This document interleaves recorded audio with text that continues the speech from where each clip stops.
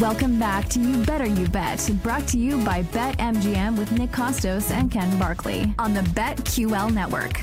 We still got to get to Offensive Rookie of the Year and finishing up that market. We'll do Comeback Player of the Year as well. Lockmas meets 8 buckets, Lightning Round Edition, Pac-12 win total schedule analysis as we move along, and all our bets for tonight, where I will once again bet against the New York Yankees and once again continue to fund college for my unborn child, soon to be born child at some point in the near future. Looking very much forward to that as we continue to bet against the New York Yankees and hopefully get rich as a result. So a lot still to do on the show. But joining us right now to wrap up hour number 2, I did a live fantasy football draft last night that was streamed on YouTube with the guys over at 4for4 and BetSpurt, sites like our pal Connor Allen, among others. And a bunch of people I think that like kind of exist in like our orbit as well, for people that consume betting content and consume fantasy content. It was a really, really good time, 14-team draft.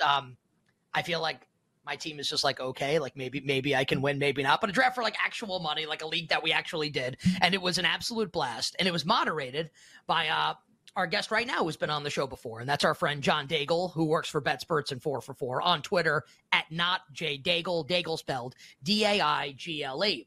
And I sent John a DM after the live stream, and I said to him, and this is the truth, and take this for what it's worth, not that I'm like the be-all, end-all of like sports hosting, but I think I'm pretty good.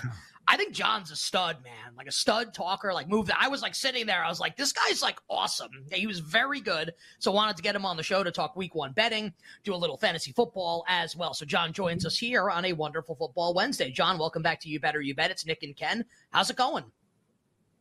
You phrase it as such. I phrase it as I got the draft with the legend Nick Costos himself.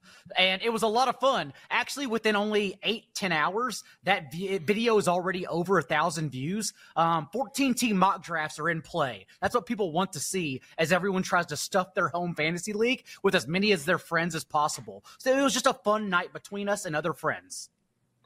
And John, the way Nick explained it to me, too, was that he had a lot of players that he was targeting. You know, he does a bunch of other leagues and probably with people that aren't necessarily as smart as the people that you were, kind of had in the league last night. And so he would have a player in mind and, that player would end up being off the board like before he would have picked him. So it seems like there's at least kind of like a group of players, skill position guys, maybe because of injury, maybe just like these are sharp fantasy players, where there are a couple players that just like the sharp fantasy community last night drafting, where you're like, oh, that guy went really early, that's interesting. Or there was a discussion about a player who went really early that a couple other people maybe were thinking about taking, just for like the casual fantasy person who's not in on that stuff. That's why I actually love doing those live mock drafts, or as we did, drafts with skin in the game, because even when you make mistakes, you can let people know that to do as I say, not as I do. You can see the mistakes live on video. And that's what happened even to me, for example. Like, I went out of my way to draft Deshaun Watson, who I have in the same tier personally as Trevor Lawrence. This is a 1-quarterback deeper league, as I mentioned earlier. And Deshaun Watson, at least we know, yes, I understand. When he came back, he was very bad over the last month and a half in this. A career touchdown rate, a career low in fantasy points per game, 14.3 per game, which was actually the first time in his entire career he's averaged less than 20. But also, as we know, 8th among all quarterbacks with 6 carries per game, because that high rushing floor gets you there. And then also we saw, for whatever it's worth, in the first preseason start, Deshaun Watson had 3 carries and only 5 dropbacks. So we think that those carries and that rushing usage at least carries over into the regular season, no pun intended. And so I still think he should be right there as your QB 8 or 9, and he's getting pushed down the board for recency bias. As I told Nick, as I've told everyone along the way, he is the player I am most confident in that I also hope fails by week 2. Like, I hope he's the worst player ever. But it seems like a very obvious situation, at least on the field, where he bounces back for fantasy. And it's little nooks and crannies like that throughout drafts, especially when you're doing it live, that you can see differentiate. For instance, last night, Alan Wright, professional bettor, one of our good friends, was in the draft from the 104, and he went 4 running back to start. And that seems a little bit crazy, especially in a 14-team league. But what happens at the front of drafts, for anyone out there drafting, is that especially when it comes down to all the new red flags we have around Josh Jacobs may be getting integrated slowly since he hasn't reported to camp yet.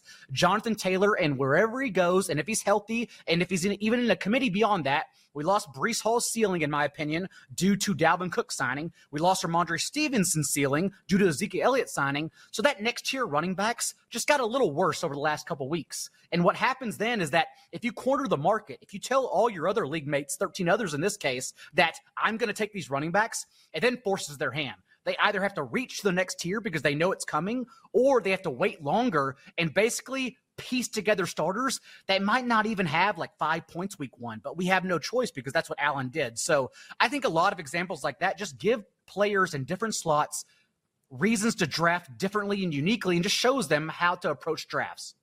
You better hear with Nick and Ken on a Wonderful Football Wednesday, talking the National Football League fantasy and betting with John Daigle from 4for4 and BetSperts John on Twitter at NotJDaigle. And for people that want to check out this live stream that John's referring to, a 14-team draft on Tuesday night that we actually had skin in the game. Check out 4for4's Twitter, and the link there is to the YouTube. And I joined it. I was there for about 70% of it. It was a lot of fun on Tuesday night. John, we'll turn our attention to week 1 NFL betting. We'll get some of your takes on sides and totals in a moment here. But one more fantasy question, at least from me for you. And we actually do have a piece of breaking news that I want to just say about Jonathan Taylor.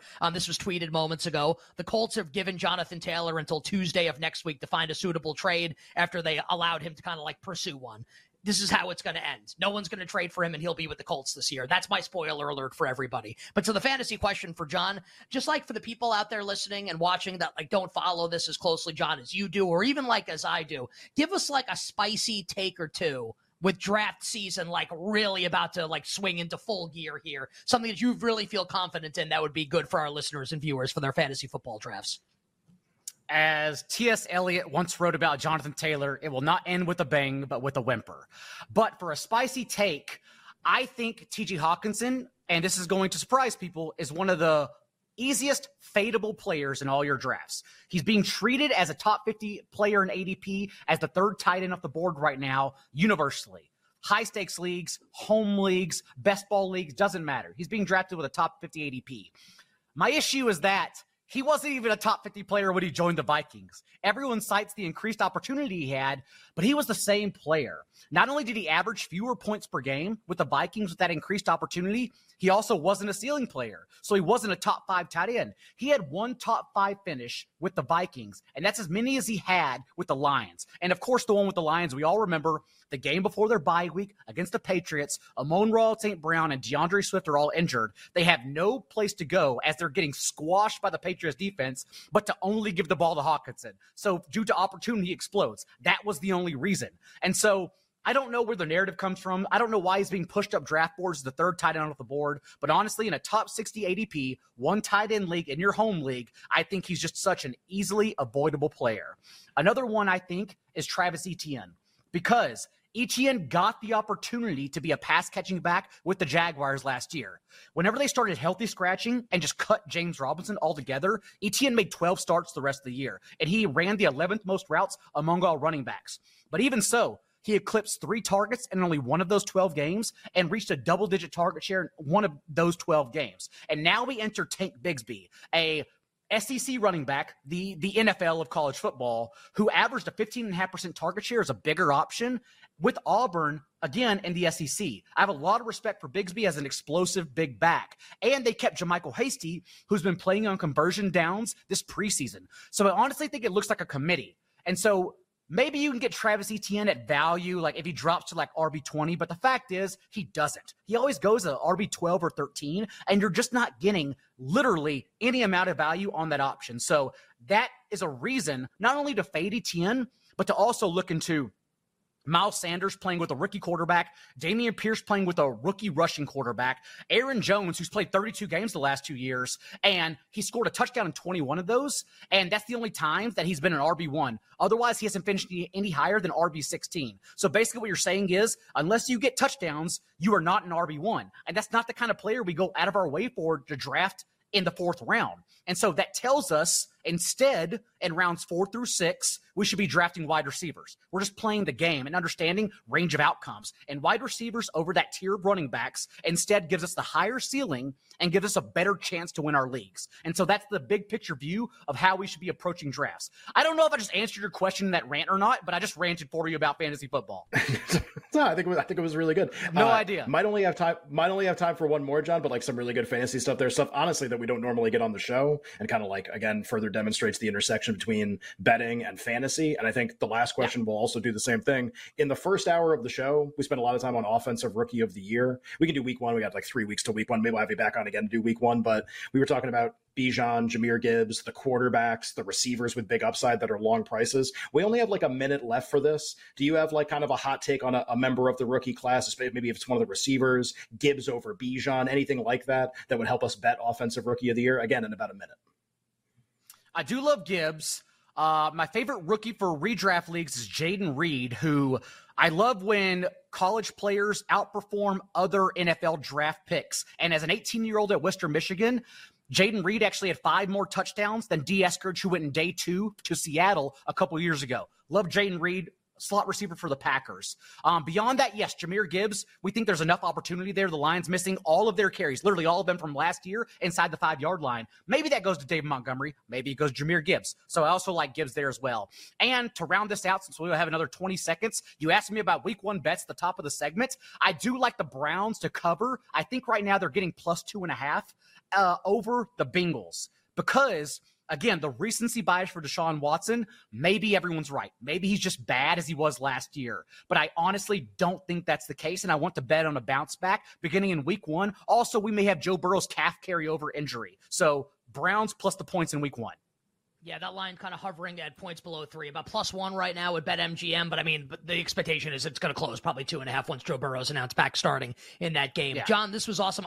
Jaden Reed 50-1, by the way. I have him. We'll talk about him later when we continue offensive rookie of the year. Great job by John Daigle. Check him out on Twitter at @NotJDaigle. Check out BetSperts. Check out 4for4. And again, if you want to check out the live stream of the fantasy draft, check out John's Twitter. Check out the 4for4 Twitter. They have a link up to YouTube to watch the 14-team live draft. Not a mock. $250 buy-in that we did on Tuesday night. John, appreciate it, man. Enjoy the last remaining bits of summer here, my friend, and we will talk to you soon here, talking National Football League on You Better You Bet. Won't enjoy that in Chicago since it's so hot, but yes, let's enjoy it together. Oh, man, I don't know. I kind of really love the hot weather because it's not going to be hot for that much longer. When it's like 90, 100 degrees. That's like your jam. You say that all the time. I want to bathe in the heat. I want to bathe in the sunlight. I'm going to melt. Hour number 3, Lockmas meets 8 buckets, and we will finish NFL Offensive Rookie of the Year with Nick and Ken on a Wednesday on the BetQL Network.